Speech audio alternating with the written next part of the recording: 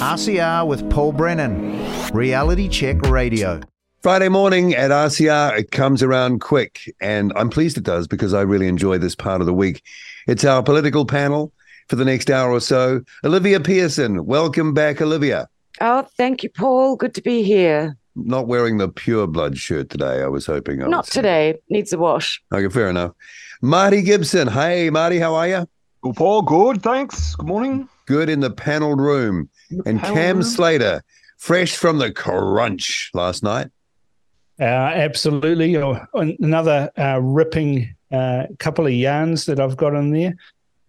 I think that everyone will have enjoyed listening to Gilda Kirkpatrick, and she's certainly not the ditzy socialite that people think she is from Twitter and things like that. So I really enjoyed interviewing her, and I can't wait till that hits the replays.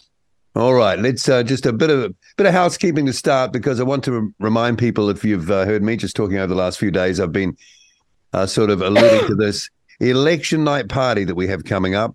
So we're just under now by a month away. A special webinar, election night, the 14th of October. Tickets will be available next week, folks. Free access to all RCR Foundation Club members, of course. We also know that many of our listeners will be catching up locally, and we always encourage in-person get-togethers. So if you can do that, that'd be great. Maybe we could even phone you up during it. And I wonder if the panelists have had the opportunity to test drive the beta version of our new RCR app. Anyway, it's coming soon to iOS and Android, maybe even next week. Wow, hey? I've heard the 18th. And you know more than me. I've got it on my phone, and it is awesome. It's not bad, eh? Mm. Yeah, and it connects seamlessly with Bluetooth in the car, and it means you can divorce yourself completely now from the mainstream media.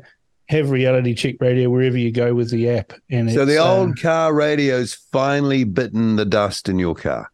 It has. To be fair, I only listen to music stations because I just can't take the wokeness that is existing now in talkback land. And it's like eating gluten-free brown bread, right?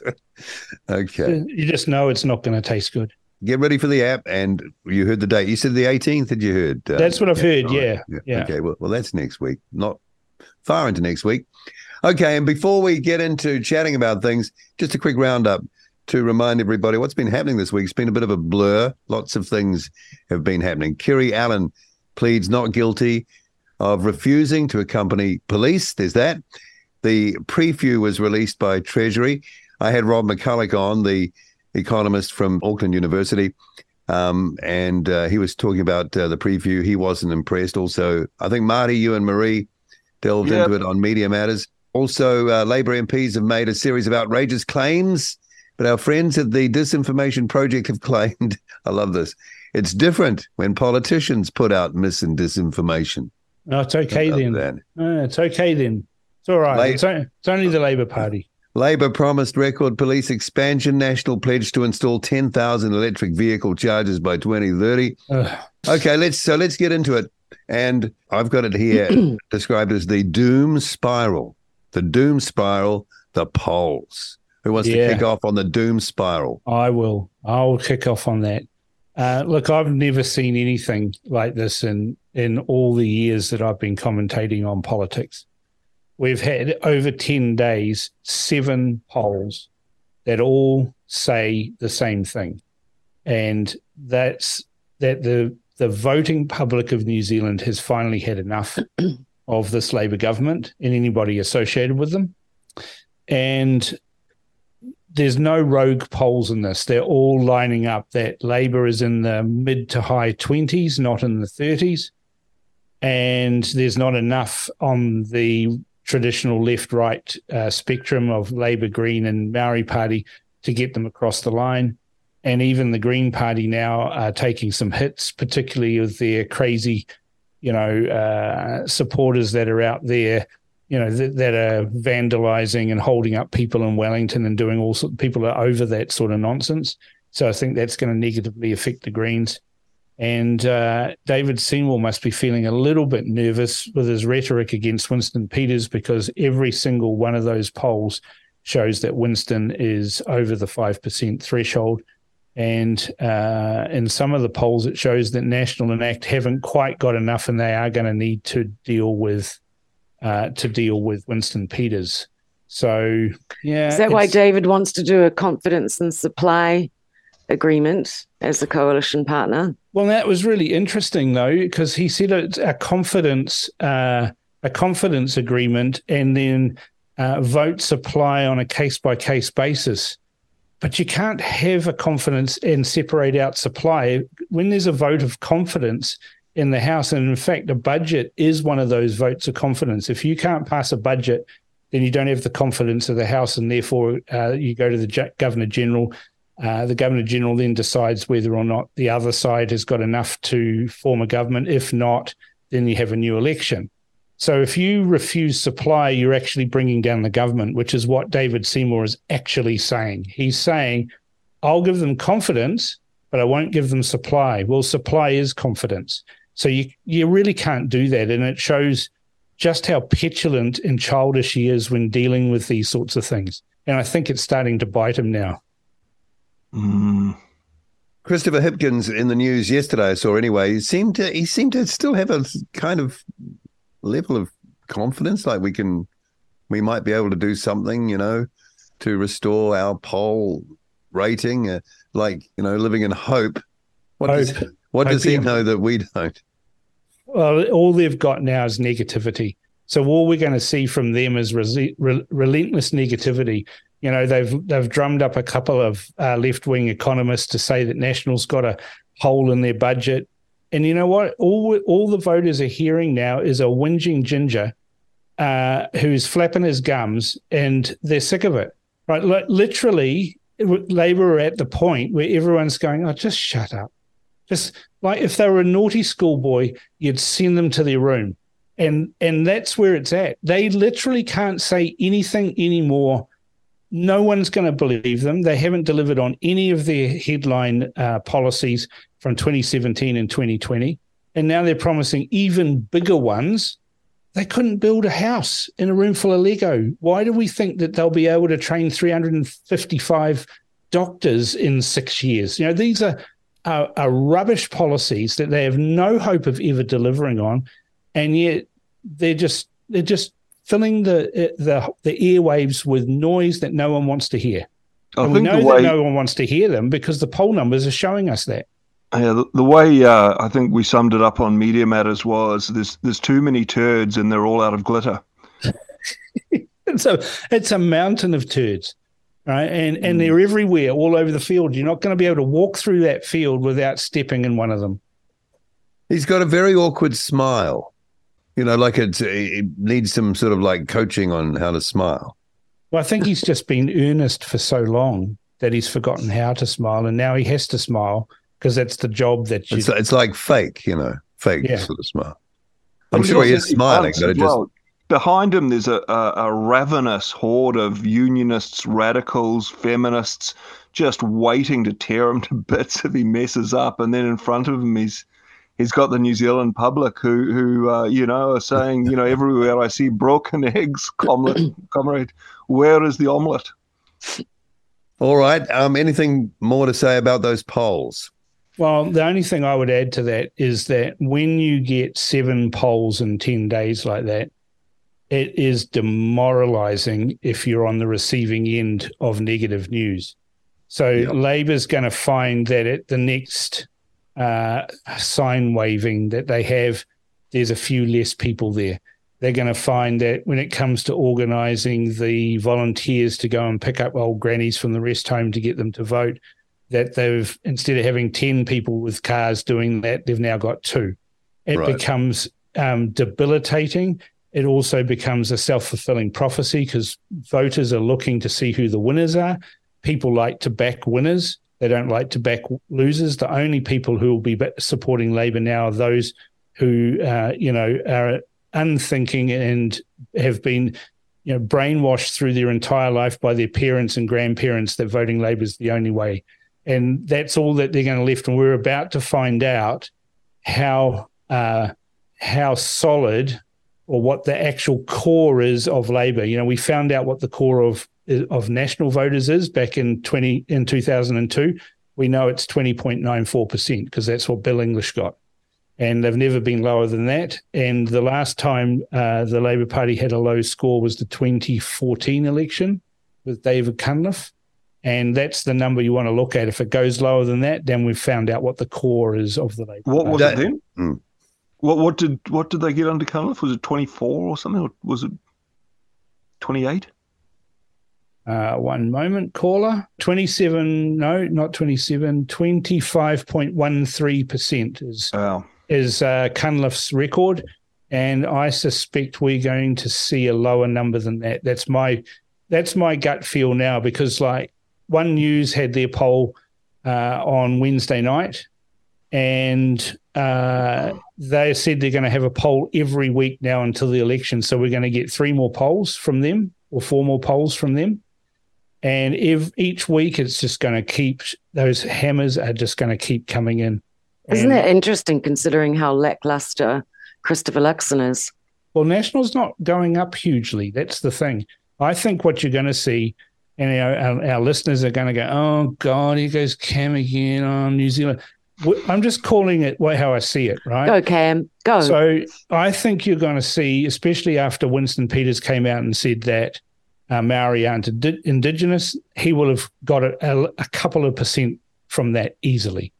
You're seeing now with the heat of the election campaign coming on to David Seymour as candidates and some of his policies, that he's starting to pale a bit in front of that. Haven't they come off 2%? Yeah, that's right. So that's not only peaking poll, at the right though. time. That's not peaking at the right time. That's bad timing, isn't it? And then you look at the earned. What you do is you look at the earned media that you get. So you can pay for media. You can put your little memes out on social media, like Winston's horse video and his if video where Winston the Southern Man. Oh, yeah, that video was crap. It was crap, Marty? It was crap, but it worked, video Marty. was inspired. Yeah. And but the thing is, right, is that on Wednesday night, TVNZ released their poll. And when you watch the coverage of it, it was all about Winston Peters. And they even used that little clip, the horse clip, in the video. He would have been cackling. I just could imagine him sitting there with a scotch and a cigarette, watching the news and cackling away that all of his cheesy little ads are getting run by the mainstream media for free. For free, free, and you can't buy that sort of coverage. See, now everybody is going to be looking at that and going, well, okay, it looks like he's going to get there, so it's safe to put my vote there. And you watch it. His numbers are going to go up. There've been people talking about how the National Greens coalition's a possibility. And well, what was funny about that, Marty, is that the very next day, or it might have been in the afternoon, Matthew Hooton's column was released that mentioned exactly the same thing. Was he listening? Well, I don't think he listens. I certainly know that he doesn't talk to me. And I haven't called him, so he's come to the same sort of conclusion that I've come. And although Matthew Hooton has had a couple of mistakes, like backing Todd Muller for a start, he's usually a pretty astute judge of what's happening in the electorate out there. Yeah. And so I wouldn't discount it. But I mean, can you honestly put your hand on your heart and say that you can't envisage Christopher Luxon ever doing a deal with the Green Party? Well, not considering he's so behind the net zero, the carbon net zero. Yeah, he used the word fixated. I noticed on, I think it was Q&A, and that's such an interesting word to use, isn't it? We're fixated. Yeah, rather than we're focused. Yeah, we're going to do what's best for New Zealand. We're looking at all the facts, and we're going to make the best decision possible. That's a Freudian slip. No serious person who understands electrical engineering and an electrical grid thinks it's a good idea, that it's possible, but the cost of doing it the opportunity cost just mounts up so fast. Wouldn't National Party supporters, though, be a bit grumpy about any tie-up with the Greens? I can't wait to see it. Wouldn't they say, hey, we didn't sign up for this, by the way? It would give them a new enemy. Like the National Party people hate Winston Peters with a passion that drives a fire that's hotter than hell in them, right? But if Christopher Luxon betrayed them and went with the Greens, doesn't matter how much he tries to sell it, he'll have his throat cut. But he might have to go with Winston. How are they going to cope with that? Well, that'll be easy because they've got David Seymour painted into his corner, right? He can't do anything. Who's he going to support? The Labour Party? The Greens? Maori? Doubt it. He can only support a centre-right government. And because of his attitude on supply and confidence, you really can't trust him to be in a coalition anymore. So the one thing, everyone can criticize Winston Peters all they like, but when he's bought, he stays bought. And if Christopher Luxon does a deal with him, then he'll be in the House slaughtering the Labour Party on the other side, who he worked with, like he'd never been in government with them, because that's what he does. And then they can know that on confidence and supply, the ACT Party is going to fall into line. So they can marginalise David Seymour, and he's too stupid to understand that. Okay, real quick on the Northland poll, then we'll get into River of Freedom. Well, the Northland poll was the Taxpayers Union poll for their debate on Tuesday night. And, Matt King's been running around public meetings saying that he commissioned a poll after the RCR poll showed that he was in fourth place and that he was doing much better. And it was a close-run thing, and people needed to vote for him to ensure that all the votes for Democracy New Zealand counted. And whilst that sentiment is true at the superficial level, it was never true in reality. We used a reputable polling company. Matt King got his own poll, but strangely, he's never shown anybody the results. And when he stands up in the public meetings and people say, well, who did the polling? What were the results? How different was it? He says, I'm not in a position to say right now. Well, he is in a position to say. It's in his inbox. He's got the report. I know what it says, and he's misleading people. And on Tuesday night, the Taxpayers Union delivered a poll, and it showed that he's no longer coming fourth in that race. He's now coming fifth. And that poll was done by Curia, a reputable polling company. David Farrer is one of the few people in polling that I trust implicitly. He's a straight shooter when it comes to these, and he doesn't manipulate polls. But Matt King said in that debate, I don't believe these numbers. Well, the funny thing is the polling company that he commissioned to do the poll for himself is the very same polling company that did the two polls that say he's coming fourth and fifth. So must be tough for him being in that situation. It's kind of feel it ebbing away, Yeah. I mean, I think people in the freedom movement need to understand that there's no political solution for us this year that we may have hoped for since the protest. Out of the two long-standing minor parties, ACT is probably the most egregiously compromised. It's obvious that it's looking more and more obvious that we're going to get a national who form a coalition with ACT and New Zealand First, notwithstanding the Greens if Luxon does decide to betray everybody. ACT is bleeding candidates, and Seymour can't abide those candidates because they've held unacceptable views over the mandates and the COVID vaccines. Seymour went full woke totalitarian, along with being a pro-China trade globalist. And if I were pushed, I'd guess his bank account may have swelled with his Pfizer-loving hatred of anti-vaxxers throughout the creepiest medical experiment we've ever seen. So, I mean, enough said about that worm. He's unspeakable, and the sooner ACT ditches him, the better. Winston Peters is another matter to me. I think that he's the only traditional nationalist populist on the New Zealand landscape. And he can only be that because the people who form the party behind him are patriots first and foremost, which means that they are the future of something beyond Winston himself. And I like that. People like Shane Jones, Casey Costello, I mean, Casey is exceptional from Hobson's Pledge, and Kirsten Murfitt, also exceptional of New Zealand Lawyers SOS, and Dr. Michelle Warren of New Zealand Doctors SOS. So the candidates that are going into New Zealand First are strong. That, I'm looking for something that's beyond just Winston Peters if I were to vote New Zealand First. Or else it's just cult of personality stuff all the time, and that's quite wobbly. I watched River of Freedom this week, the movie, and I've seen all the docos many times, the ones that have been made, such as We Came Here for Freedom, and all of them have been exceptional.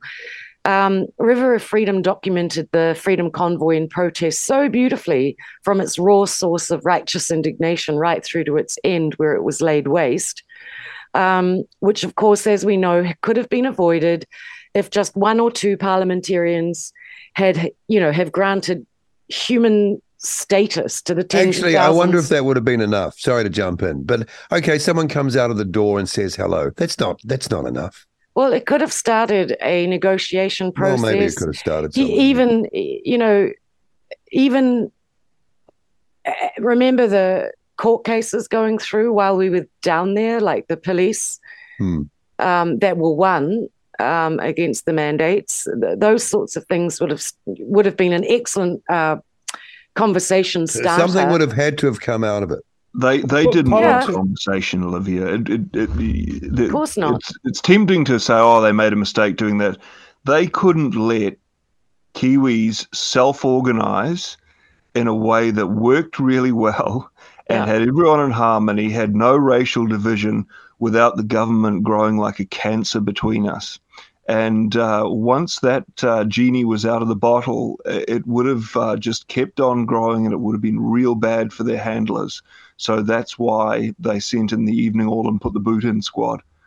A lot of politics is about perception, right? And although the government would never have caved into the list of demands, that were supposedly put out there, what they could have done is created a perception that they were listening, right? And that would have been easy to do. They could have gone and erected one of those little tents up on the forecourt with a table and some chairs, and then invited the leaders of the protest to come up, and they could have had Jacinda Ardern and the speaker, or a couple of representatives to sit there and spend a few hours, talking for some jugs of water or whatever, and given the perception that they were listening to what the protesters wanted.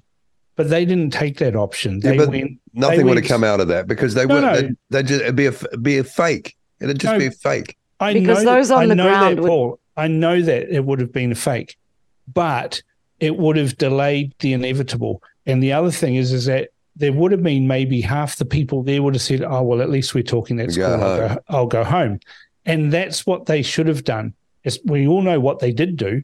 Yeah, right? They brought brutality to the forecourt of Parliament, and they clubbed everybody into submission. And that has scarred the nation, and it has scarred the nation far deeper than any of those politicians realise. And that's the reason why Christopher Luxon's not going up in the polls, because he was part of that. Well, that shows you the power of it then, doesn't it? Well, Winston Peters was there, and he walked amongst us for half a day.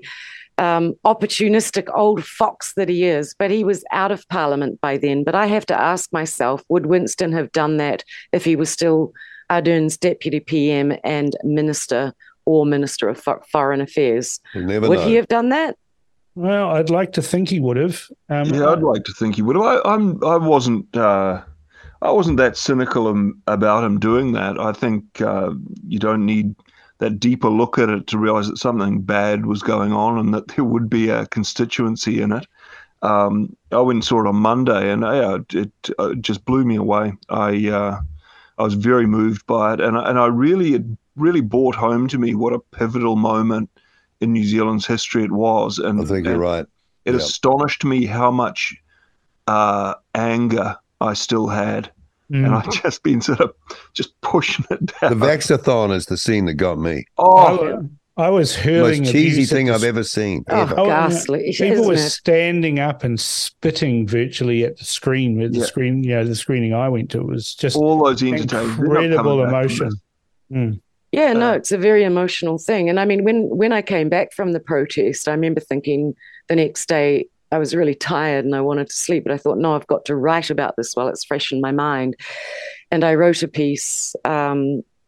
I wrote a couple, actually, but one of the phrases that I kept using was, this was Anzac level bonding amongst us all. And it was clear that it was going to be a huge cultural phenomenon that this country would never forget. Anyway, I mean, it also has now made many of us freedom voters focused on the minor parties. But looking at Matt King and Democracy New Zealand, they don't have a hope of reaching the 5% threshold. Neither does Freedoms New Zealand, and Tamaki's megachurch cultural style and tainted brand are just not going to cut it. Leighton Baker is a fine, intelligent man, but he's not going to meet the same threshold. But over the long term, may earn a seat in Elam, and I hope he does. Liz Gunn's loyal party, admirable for its community organisation, and Liz is a fine woman, but politics is a beast that requires stickability and raw commitment to the unpleasantries of reality. Her interview with Rodney Hyde and Steve Oliver, which just happened a few days ago on RCR, I see people truly with their hearts in the right place. It's an excellent community organisation that may form into a serious political party over time. Everything in the new minor parties looks like ambulance at the bottom of the cliff to me. I can't shake that perception. And if any of these hopefuls want to help their country elect a nationalist instead of a globalist, if they want to see a party in power who fights against foreign investment and the artificial boost that people selling out their country for short-term gains gives them, then if they are serious and not just egos on a rampage or rare and delicate flowers that won't withstand the brutal fight that politics actually is, they have to be prepared to fold up their tents before the election and endorse the only small party that will break into Parliament, which is looking like it's probably going to be New Zealand First. What bothers me at this stage is that they won't do that. I don't think they will. And here is the point.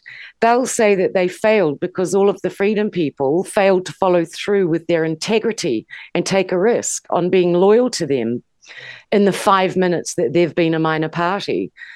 New Zealand Loyal's candidate for Northland, Michael Fayan, spoke the other day about how there hasn't been this kind of impetus for minor parties before in this country and a different way of doing politics.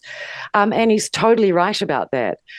I think Liz, and that's why I think Liz has the power to create something extraordinary over the long term. But the newly sprung minor parties have to face the practical hurdle of dogged stickability and be well funded with financial backing that is serious enough to pay full-time wages to its leader and co-leader. If they're competent and sound, they'll attract the donors who are seriously behind them, especially if they have their eye on being in the running by 2030, which is not that far away. It's only 7 years.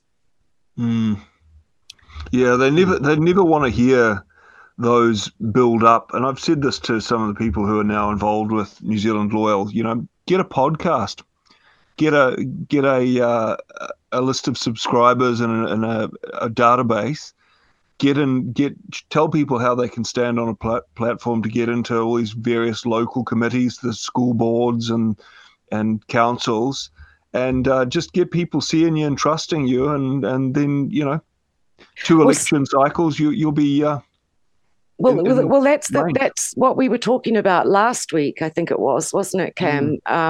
Infiltrate the big parties. Yeah. Well, so someone, at the risk of repeating myself, and I'm sorry to people who are listening if I am, but just quickly, I'll say, people like me have voted minor parties for a long time, and I'm really jaded about it because they don't display stickability in a way that, I'm sorry, you need. And if you're serious about it now, then you should be having this 10 to 20 year view. But I'm not hearing that kind of speech. I'm hearing they're always saying, this is the most important election. If we get this one wrong, we're over.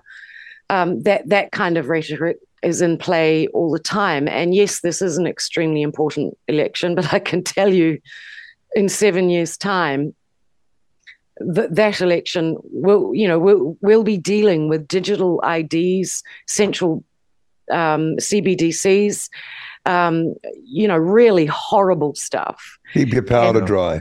And God knows about the globalism that, someone like Luxon will be totally committed to, like with the Paris Accords and all that sort of stuff. These parties should be forming for the long term to fight that kind of big stuff later, or get out of town. Look, politics is a very, very hard game, and there's a lot of well-intentioned people, but good intentions don't get you there. They just don't. No. Right? They just don't. Hard work and resilience gets there. And it is a 30, 40, 50-year project, and I just can't see any of the current minor party leaders or even their supporters having the stickability of 30, 40, 50 years to create institutional memory, to create an organization that will last for that long. And Olivia, you would have dabbled in the past with the Libertarians, party. Yeah. Right? And, literally they could hold their meetings in a phone box when we still had phone boxes, right? So, but they were just committed purists about libertarianism, and they never achieved anything. They never actually did anything. Life of Brian. Well, once Lindsay got the high, when he was the leader of that party, he got the highest vote percentage. But when he passed it over to Peter Cresswell and the others that were involved in that, they failed to even register the party for the election. Okay. Real schoolboy mistakes. I mean, politics is about a battle of ideas, but if you don't even have a megaphone, then no one's going to hear your ideas. And you'll hear complaints about, well, the mainstream media's cut us out. Well, why is that a surprise? They've been cutting you out for years. They cut you out when you went to Parliament to protest. So why do you expect them to give you a fair go now? There's no fair goes in real life. There's what you can take for yourself, what you can earn for yourself. I've noticed that Leighton Baker has a slightly different view than the other minor party leaders, in that he's committing to one seat that he lives near, and is building building a grassroots campaign around one particular seat that may eventually, over the long term, getting into Parliament. And I actually think that's quite smart. He's not asking for a party vote.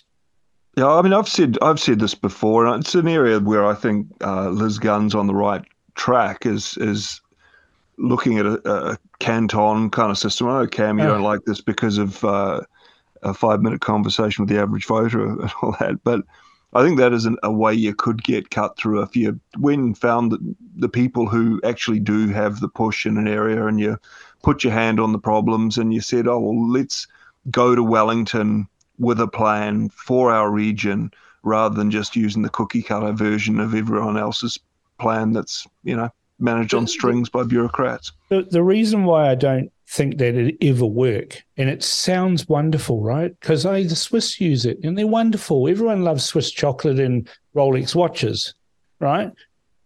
But the reality is that the cantons, they need to understand history. The canton system that they have in Switzerland came about because they were each individual tribes that united under the Confederation of Helvetii, right? Yeah. So they've got centuries of operating autonomously anyway.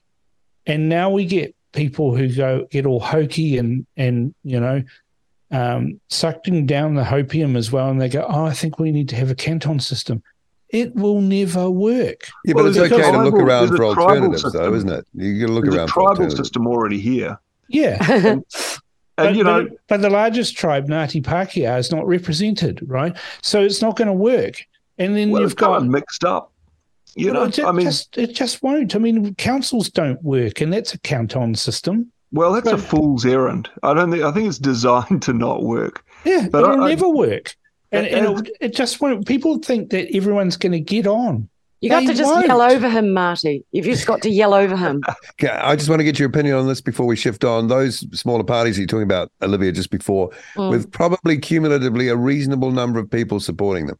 If they did that flip moment when they realized the writing was on the wall for who they were supporting, we're only a few weeks away, is it possible that the majority of those voters will flip to the option that you gave, the only likely small party? And if that's the case, those numbers coming in there, that would be a fair couple or I don't think they would do it. it. I don't think they would do it. But if they did do it, they would actually help themselves and help the country. But, you know, people want their guy in there or their gal in there. And then if that's not going to be likely, they're like, oh, well, stuff everybody else. But really, I mean, our biggest problem is globalism. That to me is the evil really breathing down our necks. I mean, the whole Pfizer crisis the pandemic and all that sort of stuff, all of that was a global problem. Well, we found out from the South African court that authorized the release of the contract, probably like the one that we got. They described it as an aspirational. Yes, aspirational treatment. Yeah, in other words, experimental. Aspirational, like talk about hopium, Cam. We hope it works. Yes. I mean, can you believe that? No. So safe and effective just sound like a deliberate lie. Well, it's aspirational. Yeah, it was a total lie. Right? Yeah. They had no evidence. They had no evidence that it was on 20 mice, I think. Well, yeah, but there's no efficacy to support that it was going to break transmission. And in fact, you know, you've got these absolute drop kicks that are out there now saying, oh, we've got this crisis in our health system. We've got all these people tipping up at the emergency department. Oh, it must be long COVID. Get a grip. Or genetics. Yeah. How about no? Like, you've gone and injected a substance into millions of people's arms, and you're not looking at that as a possibility that that's what's causing things. You know, it's insane. You get people like a good friend of mine whose father died in February, clean bill of health 6 months before, and then rampant, aggressive lung cancer carrying him off in 6 to 8 weeks. Right. And she said to me, you were so right, Cam. There's no way that could have happened any other way other than the vaccines. Time to hear from some whistleblowers, I think. Well, I think, hopefully they'll start to come out. I mean, in the medical profession. And the ambulance. A friend of mine, 40 years old, dropped dead of a heart attack. Yesterday, I was talking to a doctor who was talking to a nurse who's working up in the cardiac unit here and said, you know, what are you seeing? And she said, there's a lot of young people getting heart attacks. And my friend who's pretty switched on said, why do you think that is? And she said, I guess it's just genetics. Genetics. Actually, they're right. It is genetics. They've had their DNA altered. Well, old David Seymour saying, looking like a bad ventriloquist, barely moving his lips. Well, it's made by Pfizer, so, they're the same people who make Viagra, so it should be pretty good. And it's making people stiff, all right. Right. Gutless, gormless, goofy. Marty, but at least it one. was aspirational, they were aspiring to. Aspirational in nature. Yeah, in nature. That's the funny thing. I said that to my old man, and he said, I said, what do you get taking these vaccines for? And he says, it's made by Pfizer. I said, because it's like the same as your little blue pill, eh? Dad. Who's taking these blue pills? Okay, so should we move offshore now? And I've been following this with interest too, because I know Kevin McCarthy, Olivia, Kevin McCarthy has basically come out and said they're proceeding with an inquiry into impeachment. Is that how that works? Yes, it's the impeachment inquiry. Inquiry. That's how they say it. Inquiry. it's going ahead, and Kevin McCarthy announced via the House committee headed by James Comer and Jim Jordan.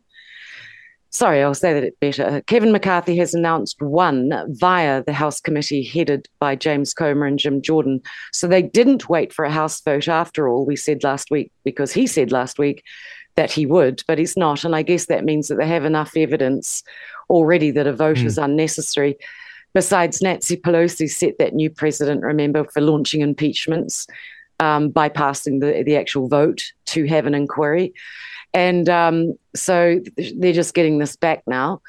And I noticed that Chuck Schumer, who talk about the whiny voiced Schumer, he's calling it a witch hunt, which is hilarious.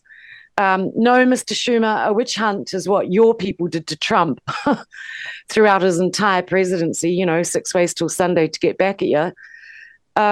He was back in 2020, during the last presidential debate with Trump, Biden said, "My son has not made any money in terms of this thing, about this thing. What are you talking about? China. The only guy who made money from China is this guy, Trump." And he pointed to him. He's the only one. Nobody else has made money from China. Well, that flies directly in the face of what has already been discovered without there yet even been an inquiry. Payments to family members. McCarthy referenced the bank records that Republican committee leaders claim show Hunter Biden and his business partners received $20 million in payments from various foreign entities. And James Comer, he's the oversight chairman, identified 9 Biden family members known to have benefited. So that's Hunter, first brother James Biden, his wife Sarah, first daughter-in-law Haley Biden, the widow of Joe Biden's son Beau, Hunter's ex-wife Kathleen who Bernard. shacked up, right, with Hunter. Yep. Didn't she? His current wife Melissa Cohen, and 3 children of the president's son and the president's brother. I mean, really, this is just going to be a shit show, excuse my French, but whatever they know now and what they've got the bank records, and people are out there saying the receipts. The people defending the Bidens are saying things like, Joe's cooperated totally, releasing all his tax returns for 25 years. What more do you want? Well, they failed to mention that Biden has not released information that would show the source of more than $13 million in income in 2017 and 2018. So that's 1 year. Yeah. And that he and his wife, Jill Biden, routed through tax dodge entities known as shell corporations. It's going to be a bit tough for some of the Biden acolytes, isn't it, to cope with this? Because he's going down, right? He's going down. Oh, no, he's not going to go down. And I'll tell you why. Because the Senate is controlled by the Democrats. And so they're never going to get they'll get an indictment. They'll get a trial. They'll get a trial, and then they'll have to hand it to the Senate. And the Senate will vote it down, and he won't be impeached. Yeah, probably. But what it does do, though, and this is the winning strategy for the GOP, is it's literally death by 1,000 cuts over months and months and months and months as they drip feed this information. Well, he's losing it in an election year. Did you see him in Vietnam? He didn't know what the hell he was talking about. He started and he sort of stopped. And then he said, and I'm going to bed. You know, like that's what you say when you can't think of anything else to say. And they turned his mic off. Yes, they cut his mic. It's the thing. Hello. He's like the Dennis Denuto of US politics. You know, it's the vibe of the thing. But again, it's not that he's there and he's that senile and that corrupt. It's almost a way of mocking people, putting him in charge. A bit like, they put, hey, we can put a guy who's gay and smokes crack, and there's they're thumbing their nose. They're thumbing their nose at everybody. Pantomime level wickedness. Where if they can, wicked.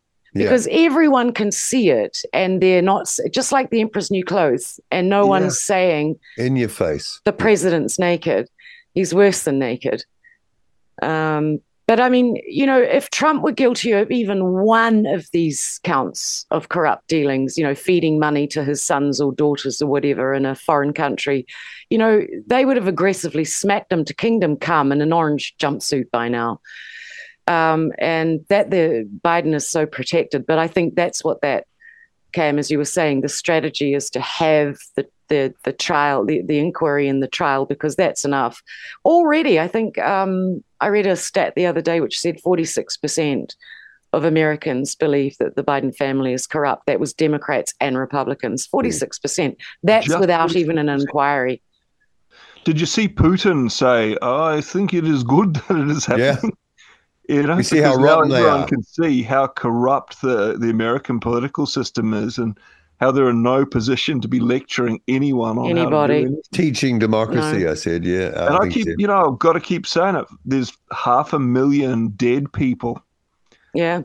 And who didn't need to die. However much it's linked to the fact that they were tied up with Burisma, and his son was involved in getting millions of dollars for being a crackhead who had access to the vice president. Well, Boris Johnson didn't turn up and scupper that deal on his own, right?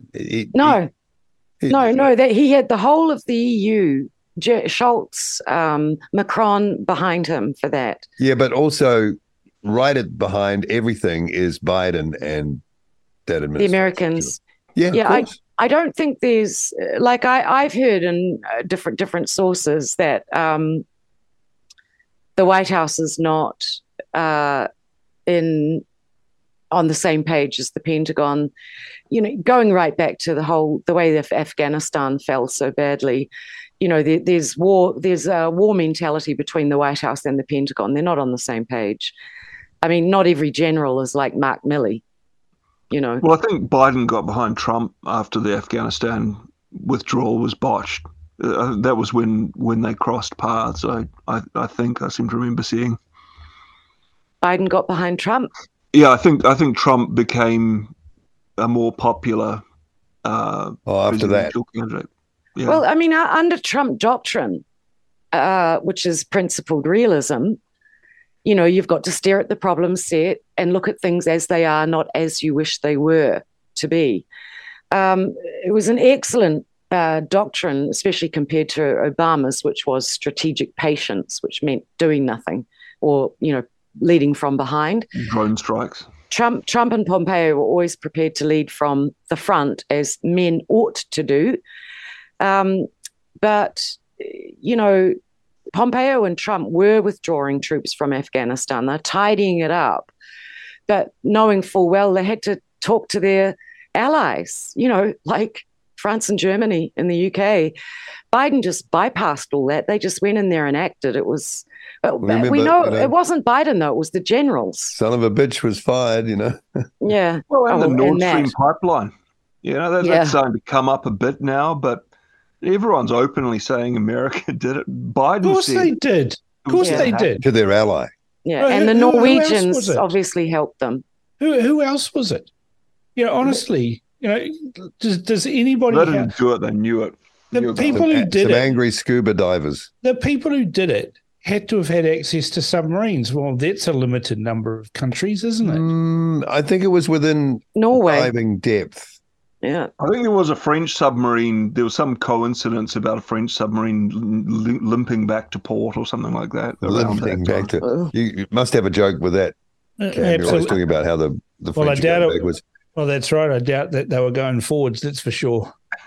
All right. Have we said all we need to say about that? We have for today. I mean, I'm really excited that finally the Kevin McCarthy, although he's been pushed, you can see he doesn't want to do this, because I wouldn't trust that man as far as I could kick him. But, this is pressure from Matt Gaetz, Marjorie Taylor Greene, Lauren Boebert, what are called the far right of the Republican. But it's good that, they're acting aggressively to bring this corrupt crime family under scrutiny. And, I mean, it's long overdue. Okay, a couple of quick things before we wind up, because we're getting close up on time. So I have here Rawiri Waititi, separate justice system for Marty. Wasn't he calling for closing up jails? Did I see that? Closing prisons. Well, they've kind of started doing that, haven't they? They've been putting people out of prison, and there's about 70 murderers or something who are on home detention at the moment awaiting trial. And 2 shootings a week. Yeah, it's so easy to just reflexively say things that hurt Māori people's feelings when this stuff comes up, because they immediately think it's dismissing that the number of Māori in jail is a problem, and it is a terrible problem, but not entirely for the ways that they think. And what worries me about this kind of thing a lot is that it sends a terrible message to young Māori kids, particularly boys who are being failed by the education system. So they're not that good at making they're not that good at critically analyzing things necessarily. They're just told, these guys stole a whole lot of stuff from you. They hate you. They're out to get you. Sort of binary. Yeah, and I think, I often say to Māori, it's that thing that I think I've said here before. It's the difference between that British culture where if someone's really annoying you, you say, look, old chap, I really find what you're doing quite annoying, versus a warrior culture where you do a haka and look as aggressive and murderous as possible. And I guess what I end up saying is, well, which works better in a routine traffic stop where we've each got an ounce of weed in the glove box? Who's going home and who's going to jail? I think it's and I saw that guy Rauri Waititi waving his soft little pale hands around on Q&A and justifying. Jack Tame was sort of hammering him about that remark he made about Maori having superior DNA. And he was just on that classic neo-Marxist thing where, well, we've been oppressed for so long, we're totally justified, and we're allowed to encourage ourselves. And I don't know, I think it needs to be stopped, but in a compassionate way. And it's the problem is that we've got politicians who benefit from the division, whether it, whichever side they're on. But Waititi's idea was also a whole parallel system of justice, wasn't it? To a completely separate justice system Rodney for Maori. Did a great rant on that, and he said, well, so if I'm beaten up by a Māori dude or robbed by one, which justice system do I go to? Yes, it's absurd on its face. The thing that isn't called out is the deep racism that exists now in the Maori Party. They are completely different from the principled position that Tariana Turia and Peter Sharples took on everything. Like, those are two people that I contemplated voting the Maori Party at one stage because of them, right? So Rauri Waititi and that other mad woman that are in with are basically racists. And worse than that, they hate their own DNA. And they think that because they've got some percentage of their makeup as Maori, that trumps everything else, without actually bothering to think about their own history and their own journey. They talk about whakapapa, but they ignore the whakapapa of the other parts that make the whakapapa that dare not speak its name. Yeah. So know this, right? They are deeply racist. When they are using terms like settler society or colonial society and saying they've been oppressed. Or cooker. Right, or cooker, yeah, all of these things. I hate that description, by the way. Right, What's cooker? I've never heard it. Well, that's what the left actually loves calling people. The descendants like of Cook. Well, there's Cook, there's like and like a pig. We call cookers. It's very derogatory. But they also use cooker to talk about anyone who has a view that's different from theirs, right? Because you've got cooked ideas. So they don't actually have anything that's worth listening to, because it's all based on racism. And we must, as New Zealanders, reject all racism, no matter who says it and where it comes from, because it creates division and it creates separatism and it creates grief and it creates grievance. Is there such a thing, though, as a Maori justice system? Well, the Maori justice system had like a set-up system that can work and has operation manuals and everything. Said for Maori hearings, and I think they have had some good results with those, and I mean whatever works, but I think the removal of personal agency is very dangerous, especially for kids. When you give them ideas, they have real consequences. Yeah, but I mean, nothing's worse than a parallel justice system. I mean, that idea itself is exactly what is the Islamic people have brought into Europe and to the UK, their own Sharia laws. Yeah, it's like, no, we have a system where we are all equal under that one law, and it doesn't matter who you are or what your skin color is. If you break that law, you're held to the same standard of accountability, not a separate standard. I mean, it's just absurd on its face. Well, the people who are advocating this don't believe what you're saying is true, Olivia. They believe that you can't be racist to people who are above you in the or maybe below you in the intersectional victimhood stakes. Well, we don't speak that language because it's unnecessary. Intersectionality. The thing that they've forgotten, though, is that they're saying we need to do this and that will make everything better. And no one stops to think, but what if it doesn't? Right? We've tried so many things that people have said was going to make things better. And let's just run through a few little things. Let's have an amalgamation of Auckland's councils, because a bigger council will be better because we'll be able to have cost savings. How'd that work out for us? What about Max Bradford's electricity reforms? That'll be better. It'll lead to lower power prices and a better supply system, and it will drive innovation in our power reticulation system. It was all bull, right? And nothing has ever materialized like the politicians have promised, right? We had Andrew Little says in the middle of a pandemic, we're going to split our health system in two. We're going to have one half of the health system for Maori, and that's going to be better for them because it's for Maori, by Maori, etc. How's that worked out? Not well. No. Right? So now we've got we'll have a separate justice system for Maori because the existing justice system is terrible on Maori because look at the prison population. Well, you're in prison because you commit crimes. Don't want to be in prison? Don't commit crimes. It's as simple as that. The vast majority of New Zealanders get that, right? We get that. Commit a crime, go to jail. But oh no, what we've got 20 crimes normally or 100. Exactly, right? Yes, the justice system is broken. And it's broken because we have woke wombles as judges, and we've got hand-wringing politicians that tinker with it at the outset. We saw the Labour Party this week announce that they're going to now have penalties for people driving in convoys, and we've got to stop these gang members. That wasn't what it was about. It was to stop freedom convoys happening again. Yeah, disgusting, right? Hey? So pretty obvious. But they come out with saying, well, we're going to have penalties for this. Oh, we've got new penalties now for ram raiders. Well, we've got existing penalties that we can charge these people with. We don't need more things to charge them with. They're criminals. They don't care that you've got penalties. There's penalties for murder, but it doesn't stop people murdering.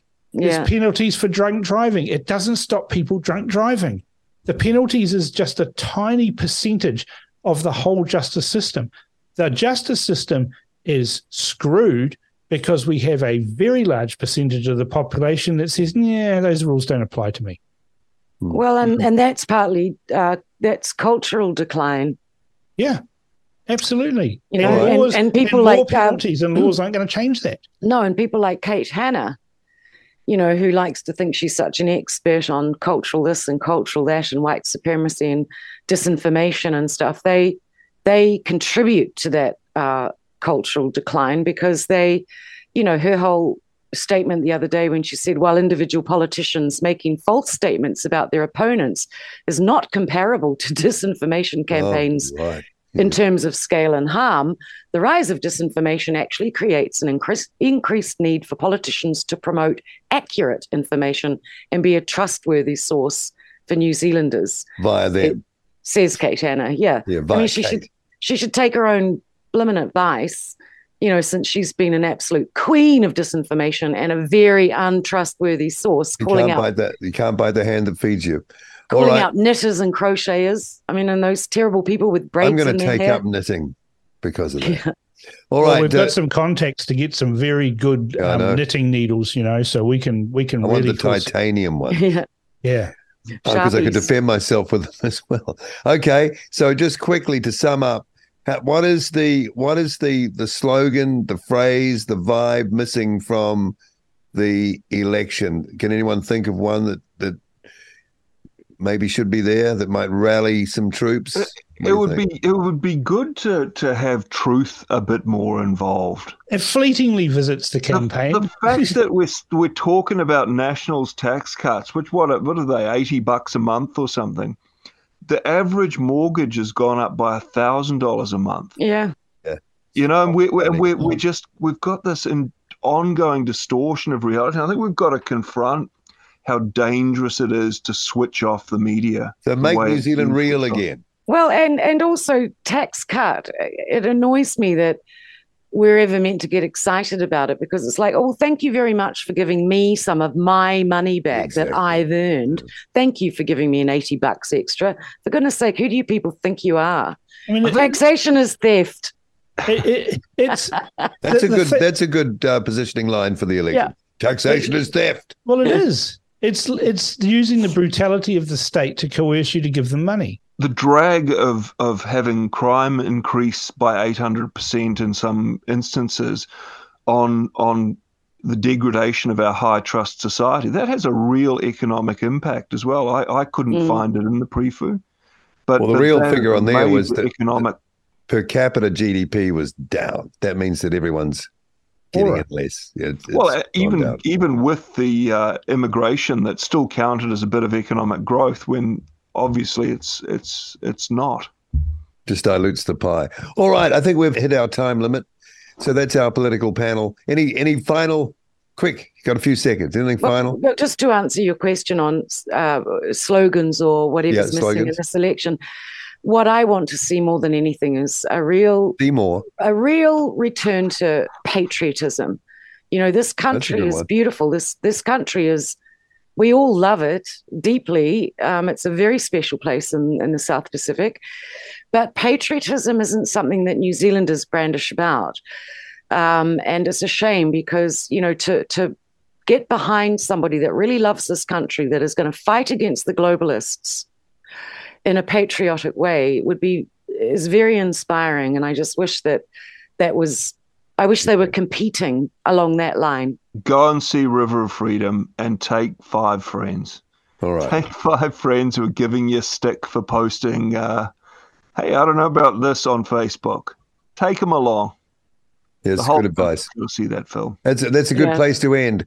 Thanks, guys. Olivia, Marty, Cam, for being, again, on our panel this week. It's been great. Thank you. Have a great weekend. RCR with Paul Brennan, Reality Check Radio.